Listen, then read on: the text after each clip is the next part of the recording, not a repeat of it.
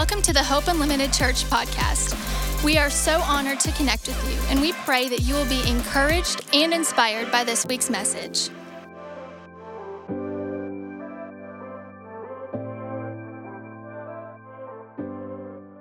Give Jesus a shout. Hallelujah. We bless you. Thank you so much for every gift and every giver in Jesus' name. You ready to get in the Word this morning? I said, are you ready to get in the Word this morning? Now, we have a lot of first-time guests here. Would you, Hope Unlimited, tell our first-time guests how glad we are to have them here? So very honored that you are here with us this morning. And when you came in, you received a Connect card. That's the black card that you received when you came in. If you'd fill that out and drop it off at Guest Central on your way out today, we got a free gift we'd like to bless you with. We're not going to call you. We're not going to show up at your house. You're not going to get an email saying, where you been last 3 weeks, nothing like that. We're not going to hassle you, but we just want to know that you're here. Drop that off at Guest Central on your way out. We got a free gift we'd like to bless you with. And let me say one more thing to the church. When we get into the Word of God, we don't just sit idly by and listen to some person drone on and on about something that has no bearing in our life. We believe that the Word of God demands a response, and that when God's Word is being preached, we latch hold of it by faith. Can I get a witness from somebody? Are you ready to get in the Word of God this morning? All right. Grab your Bible, go with me to 1 Corinthians chapter number 15. Thank you, Will. That's good, brother. 1 Corinthians chapter number 15. I grew up in church. Brandon, can you turn me up a little bit more on the monitors up here? Thank you. I grew up in church, so I have sat through countless Easter services and saw everybody in their once a year Easter outfit doing what they do. And then I ain't even almost going to try to go out to eat after service today. It's unbelievable. I'm going home and making a frozen pizza. Glory to God. The devil is a liar. I'll go out to eat tomorrow. But Easter's always been interesting to me because a lot of times whenever I hear people talk about the meaning of Easter, I don't think they really know what they're talking about. Right. I'll get on that in just a second. Let me read this to you. 1 Corinthians chapter number 15, verse number 12 records these words. Now, if Christ be preached that he rose from the dead, how do some say among you that there is no resurrection from the dead? Everybody say resurrection. But if there be no resurrection from the dead, then is Christ not risen? And if Christ be not risen, then our preaching is vain, and your faith is also vain. Yes, we are found false witnesses of God because we've testified of God that he raised up Christ, whom he did not raise up. If so be that the dead rise not. For if the dead rise not, then Christ is not raised. If Christ is not raised, you in trouble. Amen. Your faith is in vain, and you are still in your sin. Does anybody believe Jesus got up? And if you be not raised, your faith is in vain, and you are yet in your sin. Then they also which are fallen asleep, they in trouble too. Verse 19. If in this life only we have hope in Christ, we are of all men most miserable. But now is Christ risen from the dead. Glory to God. Watch this. And he's become the first fruits of all of them that slept. For since by man came death, by man came also the resurrection from the dead. Watch verse 22. For in Adam all died. Even so in the second Adam all shall be made alive. For every man in his own order, Christ the firstfruits, and afterwards those that are Christ at his coming.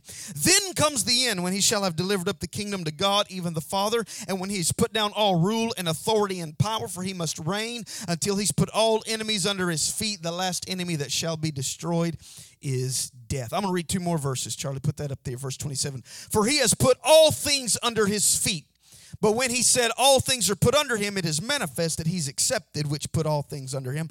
And when all things shall be subdued unto him, then shall the Son also himself be subject to the Father, that he put all things under, that God may be all in all. Amen.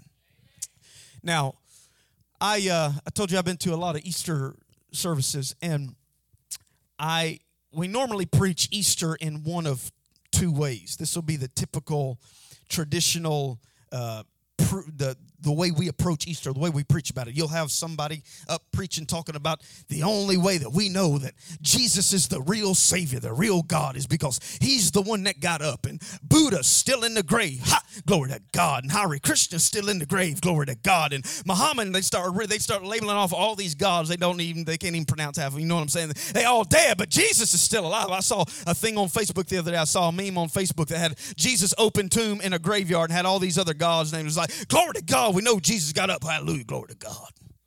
Right.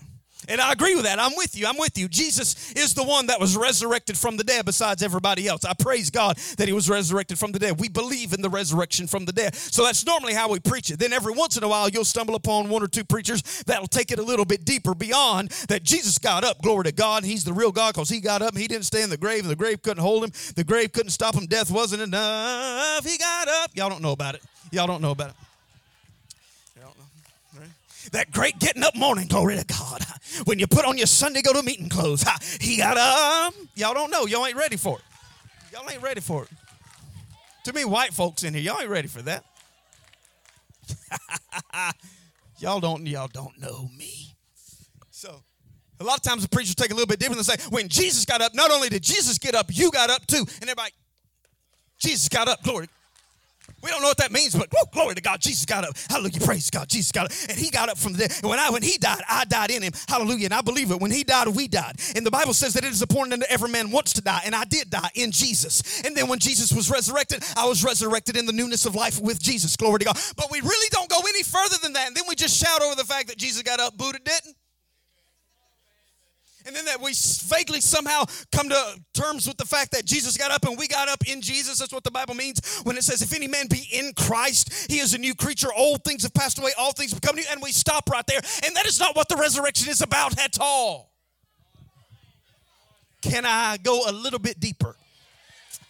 You have to understand how your Bible is constructed. You have to understand how the Bible is woven together. The Bible is not 66 books with numerous authors divided up into Old and New Testaments. The Bible is actually one book written by one author named the Holy Ghost who is telling one story. And whenever you wade through the pages of the New Testament, you will hear these echoes. You will hear these allusions. You will hear these faint echoes back to things that happened all the way in the Old Covenant. Let me give you an example. When you read about Jesus standing on the Mount of Olives in the book of Acts chapter number 1, your Bible says that he was taken up from them into heaven. His disciples are standing there and he's taken up from them into heaven, and then he sends his Spirit down to them. Where do we see that again? Where do we see a picture like that? You got to go all the way back to the Old Testament. You got to thumb through the Old Testament and figure out, where do I see that? Where do I see that similar picture? I remember a story in the Old Testament where there was a prophet by the name of Elijah, and he had a son named Elisha.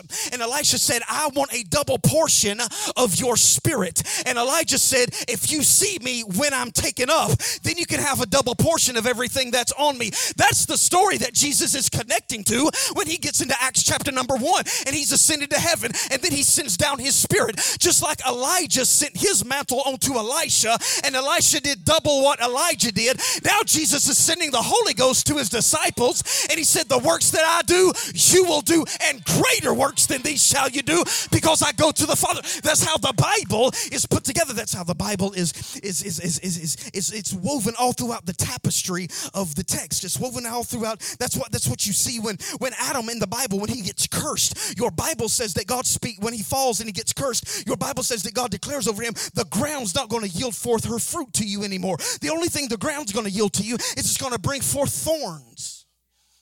You remember that? Where do I see thorns again? I remember Jesus talking about a parable where a seed was sown among thorns. There's certainly something there. But then I remember when Jesus was on the cross, he had a crown. What was he wearing? A crown made of?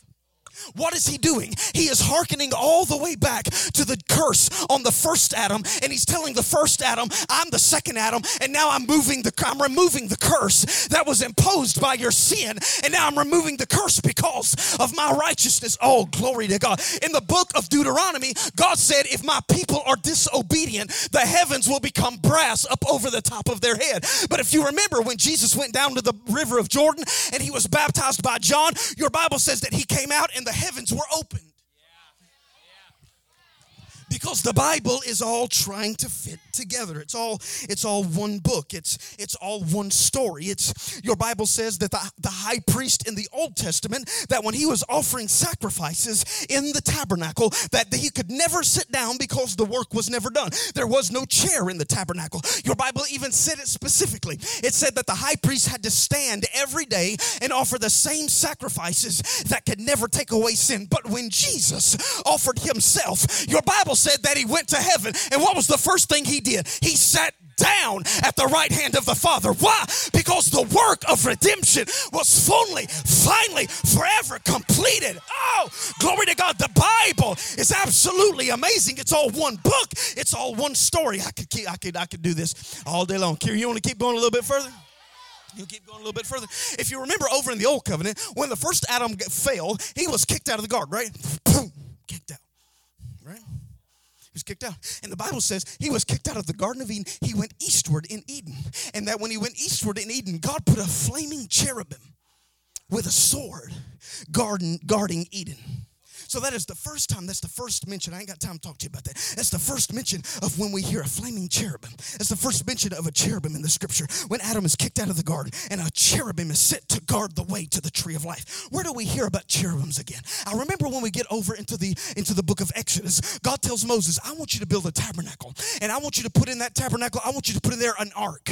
I want you to put it in the Holy of Holies. What is he doing? He's painting the picture, the same tree of life that was in the Garden of Eden. Now I'm going to give you access to it again. It's going to be in the Holy of Holies, but I'm going to put a veil in front of it. Do you know what he had to sew in that veil? He had to sew the picture of a cherubim, because it is hearkening all the way. It's an echo from Genesis 1, 2, and 3 when Adam fell. Y'all with me this morning?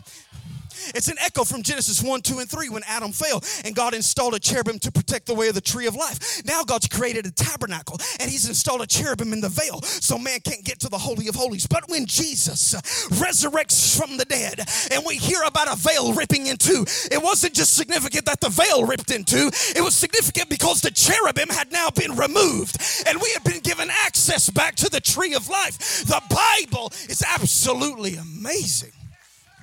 That's how you have to read it.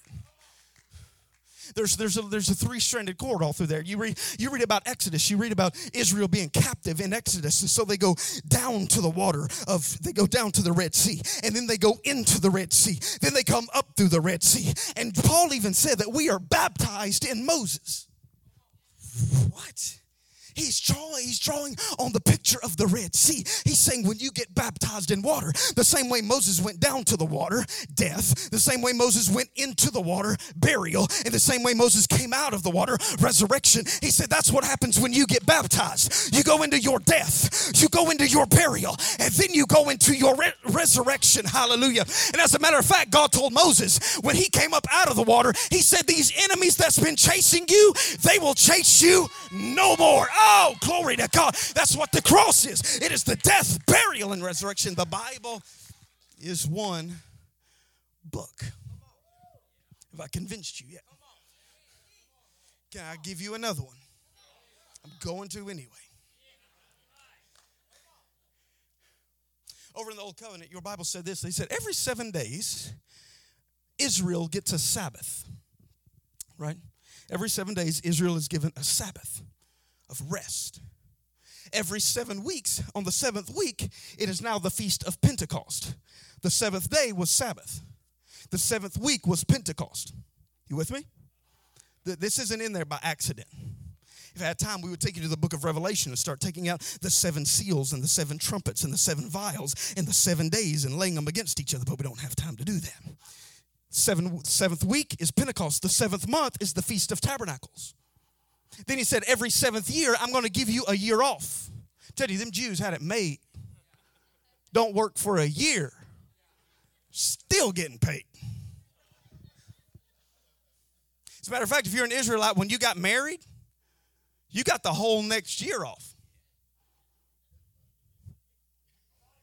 Everybody be getting married. It's like, got a year off, so they could pray together. So they could decorate the house together. So every 7 days is a Sabbath. Every the seventh week is Pentecost. The seventh month is Tabernacles. The seventh year is a Sabbath year. The whole year is at rest. But then there was something else that God instituted in Israel called Jubilee. And it was the seventh times 7 years, 40 and 9 years. Every 49th year, on the 50th year, you had a Jubilee. So 7 days. Y'all with me? 7 days, seventh week, seventh month, seventh year, seventh times seventh year. Y'all okay? I hope I'm not losing you. I'll lose you even if you know your Bible real good. I'll lose you. 7 times 7 years. Now it's a Jubilee. The Jubilee year was when every debt was forgiven and every slave was free. So if you could just hold on for 49 years and just pay the minimum payment on the credit card, on the 50th year it would go away. Them Jews had it made, boy. That's what I'm trying to tell you. So 7th day was the Sabbath. 7th week was Pentecost. 7th month was Tabernacle. 7th year was a year of rest. 7 times 7 years was Jubilee. And they declared Jubilee throughout the land. And all the slaves were set free. And all the debts were forgiven. And it was a brand new year. And everybody got to start over. It is all one picture, one picture. But then I remember reading something. I remember reading something over in the book of Daniel when he gives a prophecy. And he says the Messiah is going to show up not 7 times 70 years, but 70 times 7 years. Not 49 years from now, but 490 years from now. Daniel is prophesying of the ultimate Jubilee, because on a regular Israel Jubilee, I forgave you of your debt and you forgave me of my debt. But 490 years later, he's saying the Jubilee of all of Jubilees is going to show up. Guess how long it was from Daniel's prophecy to the time Jesus showed up in Jerusalem? It was 490 years, because he is the ultimate Jubilee who is finally forever forgiven our debts. Oh, glory to God. Well, that's why when Jesus was on the cross, and he said, it is finished. He said in the Greek, he said, tetelestai. You know what that means? It means paid in full. If you were an Israelite listening to Jesus declare paid in full, you knew exactly what was going on. This is Jubilee language. Slaves are being set free, not from their earthly captors, but from a demonic captor. Slaves are being set free. Oh, and debts are being forgiven. Not some money that I borrowed from you, but the debt that I owe to God has been paid in full. Can somebody give Jesus a shout? Hallelujah. Y'all be like, paid in full. And we sold our house this week. I got on there just to check. I pulled up the account, put in my login information, and it said loan status. Paid in full. Which means even if I sent them money, they'd send it back. And that's the kind of God that we preach, as a matter of fact. We preach a God, listen, we have an idea of God that he is an eternal bill collector. Always calling you up, wanting to know, where's your prayer life at? Where's your study life at? Where's your tithing life at? You've been witnessing. You've been serving. And Jesus said, none of that stuff you have to do to be made righteous, because tetelestai, it is finished. I already paid your debt. No. Hey, that's my introduction. Point number 1, here it comes. Tetelestai. You get that. Get that tattooed somewhere. You don't even know how to spell it. It's fine. I'm sure your tattoo artist can sound it out. Tetelestai. It is finished. It means that when you see the bill, boom, it's been stamped, paid in full. You don't owe anything. We could go down that road and mess with you. As a matter of fact, David said this. He said, blessed is the man to whom the Lord imputes righteousness without works. Blessed is the man to whom the Lord does not impute sin. This is what he's saying. There are 2 accounts. Jesus had an account of righteousness, and you had an account of sin. Blessed is the man who has righteousness imputed without works. Meaning all of the righteousness that Jesus accomplished, God erased his name and wrote your name over it. And that all of the sin and rebellion that you accomplished, God erased your name and wrote Jesus' name over it. That's why the Bible says he became sin for us who knew no sin, that we might become the righteousness of God in Christ. That's what Easter's about. Tetelestai. It's been paid in full. You don't have to do anything to be made righteous. And you will not be one bit more righteous when you get to heaven than you are right now sitting in that seat. You with me? Now, we get over into 1 Corinthians, and Paul is throwing out this kind of language talking about resurrection. And we already know the Bible is all woven together. It's all one story. It's all one idea. It's all one overarching theme. It's all telling one thing. It's all pointing to one thing. And we understand if you get into the book of Genesis, you will read when God created the heavens and the earth, right? And God created the heavens and the earth without form, void, darkness on the face of the deep. Spirit of God moved upon the face of the waters. God said, let there be light, and there was light. And God saw the light, that it was good. It was God. He created his creation, and he declared it is good. And then Satan comes, enters the garden through the serpent, and Satan knows if I can take what God loves, which is man, and fill it with what God hates, which is sin, when he comes to see what he loves, he will see what he hates. And when he comes to destroy what he hates, he will end up destroying what he loves. You with me? So God has this creation, and the creation has now been perverted. It's been thrown off its axis. God's entire plan looks like it's been flipped upside down, all because of Adam's sin. You with me? You with me? Hang in here. So to the first century Jew, the time that Jesus was preaching and ministering, they all understood this concept. They actually all had a grasp. They all had their arms around the idea of resurrection from the dead. This is what they believed. There's going to be a great resurrection at the end of time where everybody comes back to life again and God makes all things new. They knew that creation had been perverted all the way from Adam, but God's going to make it all right, and he's going to make it right through the resurrection. Hang in here with me. I want you to get this point. This is the essence of Easter. The people knew. They knew. The people Jesus was teaching and the people Jesus was talking to, they knew, yes, we believe in a resurrection. We believe that everybody's going to be raised from the dead, and it's going to happen at the last day. It's going to happen at the last day. Now, in your Bible, there is a difference between being raised from the dead and being resurrected. That's not the same idea. Okay? Being raised from the dead means you die in your old body and you came back to life in your old body. Being resurrected means you died in your old body, and when you came back to life, you had your new body. That's what happened when Jesus died, was buried, and resurrected. That's why when he came back out of the tomb, he looked at Mary and he said, don't touch me, because I've got my new body and I've got to go ascend before the Father. Are you with me? Hang in here with me. So they knew that creation is been broken. Creation has been ravaged. Creation, that's why Romans says that all of creation is groaning and travailing for redemption. Or one translation says all of creation is waiting on tiptoe, waiting for God to finally act and bring his work of redemption. And they knew. You remember the story of Lazarus? You remember when Jesus walks up to Mary and Martha, and he says, if you will believe me, he will be risen from the dead. And they said this. They said, Lord, we know he's going to raise from the dead at the last day. And you know what Jesus said to him? I am the resurrection. You're waiting for him to die and come back to life in a new body at the last day. But I am the resurrection. This is what Jesus is saying to them. When God makes all things new, it is not waiting for the end of time. When Jesus died, was buried, and was resurrected, new creation finally launched, and that's where you and I find ourselves right smack in the middle of. No, you ain't getting it. Let me say this again.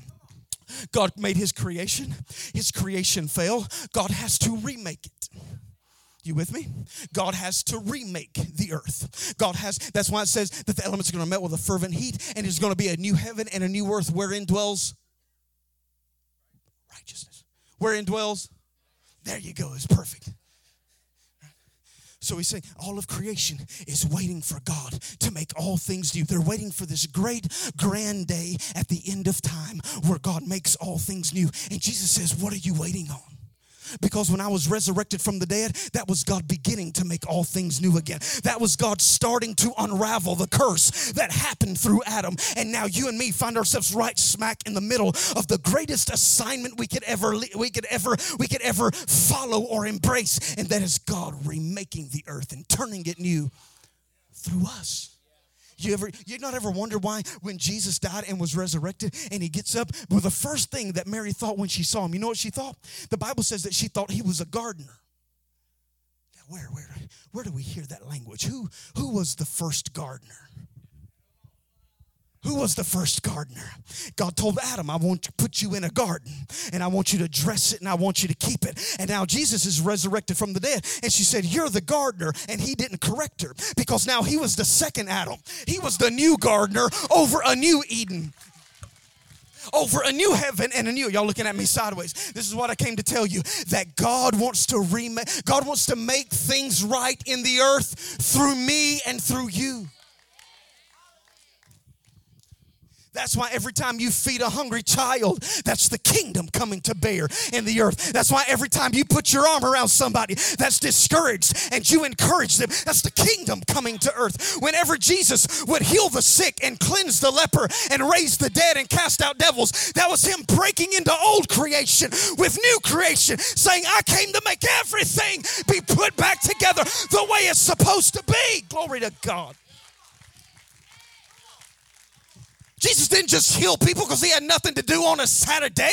Jesus was healing people because old creation was being consumed with new creation. That's what he means when he says death will be swallowed up in victory. Mortality will be swallowed up in immortality. You ain't never heard an Easter sermon like this, have you? He got up. I'm with you, brother. I'm believing God for a Hammond B3 organ. Preach you into a fit. Make you take your shoes off, just have to walk around. Glory to God. Jesus is wiping blindness out of Bartimaeus' eyes. Not just because he's moved with compassion and wants Bartimaeus to see, but because old creation is broken. And now I'm the new Adam, bringing a new creation, and I'm making everything right again. And then Jesus goes up and he raises a boy from the dead. Why? Not because his mama's grieving, but because in new creation there is no death. Wiping the tears out of people's eyes. Why? Because in new creation there are no tears.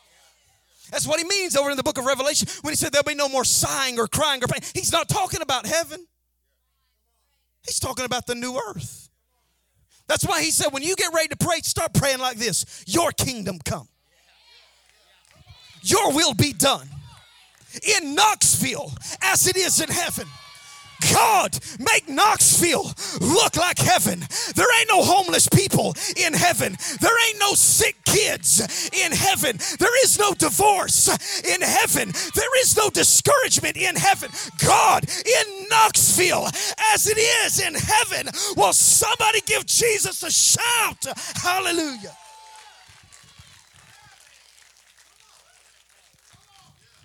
Lord, teach us to pray. All right. Heaven, come. Will of God be done in the earth. That's why you matter. That's why we need you plugged in. That's why you cannot be a once-a-month churchgoer. We've got to make all things right. There is brokenness that needs healed. There is hopelessness that needs healed. There are people that have been through some stuff that make your toes curl up on the end, and they're looking for somebody to break into old creation and make all things new. Believe me when I tell you, he can make your marriage new. It might even be your third marriage. He can make it new. I need one or two Christians that believe it with me. I had a buddy, I got a dear pastor friend of mine down in Alabama. He called me 2 weeks ago and said, brother, you better pray. I got to report it that there was some cancer behind my eye. I said, the devil is our kingdom of God. Come, will of God be done. There is no cancer in heaven. We rebuke old creation and we impose the new creation. He called me back 2 days ago and said, there ain't nothing going on behind.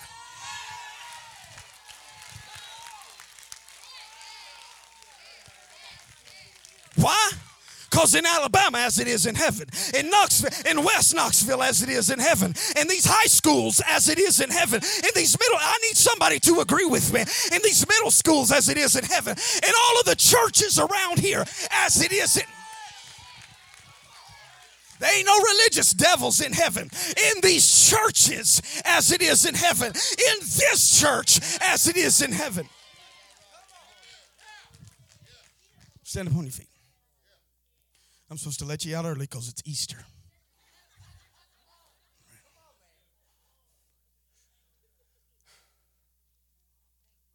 That's what Jesus meant.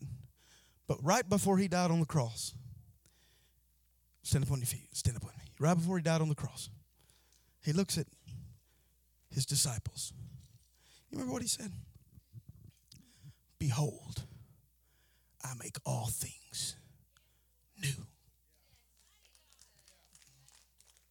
This is what he was telling them. When I die and I'm buried and I come back to life, that launches my new creation project. Where now the hurting can be healed. That's what he meant in Luke 4 when he said, the Spirit of God's on me. Because he's anointed me to preach the gospel to the poor. The only good news to a poor man is that you ain't got to be poor anymore.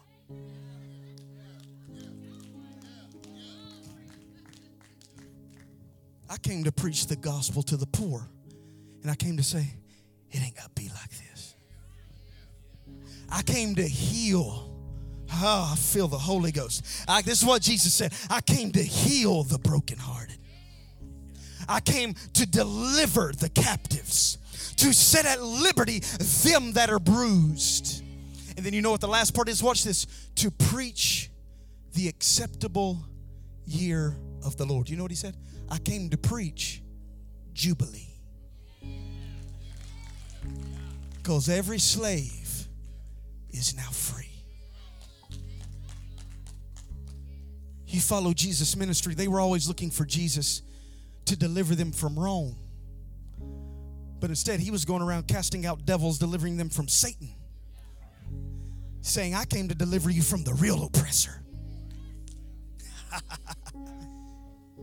Behold, I make all things new. He can make your kids new. He can make your mind new. I used to work with drug addicts, people strung out, people that took so much drug, they would take so many drugs just to get up in the morning to brush their teeth. If you took it right now, you'd drop over dead. And I've seen the ravages of the curse. I've seen the brokenness, and you have too, of old creation. And now here we are, Easter, sent by God, so that the old will be swallowed up in the new. This is what Jesus is saying. The Easter that I went through personally, this is what Jesus is saying, the Easter that I went through personally, death, burial, and resurrection, where the old was made new. He said, that's what I want the whole world to go through, where all things are made right. There's a song where I believe we're learning this song. We've talked about it. There's a line in a song I wish I could sing. I'd sing it for you. But it just says this. It says, God, you make wrong things right. No. You make wrong things right. That stress that's been gripping you, that pressure that keeps you awake at night, he makes wrong things. Oh, hallelujah. Watching your children make decisions that break your heart, I'm telling you, he can make wrong things right. Does anybody believe it with me this morning? Brandon, I want you to get ready to go into that song. This is what we're going to do this morning. I've been preaching about new creation. I've been preaching about these big eschatological concepts and theological ideas about old creation being remade through Easter, and now the new creation project has launched, and we as the church are active agents imposing the kingdom of God. The church is the mechanism by which the kingdom of God comes to earth. When you go to the projects and you hug a little boy that ain't got a daddy, that's not meaningless. When you tell a little girl that's not your daughter that you've seen for the first time in the projects and you look at her and say, you're beautiful and you're a princess, that's not meaningless. That's old creation being consumed by new creation.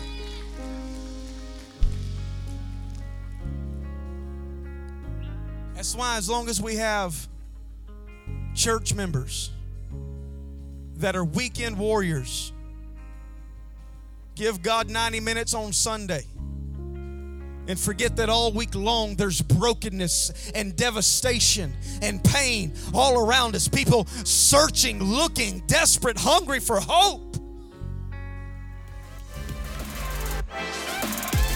Thank you for listening to this week's message. If you enjoyed this podcast and would like to give, please visit hopeunlimited.church/give. To stay connected, follow us on Facebook and Instagram at Hope Unlimited Church.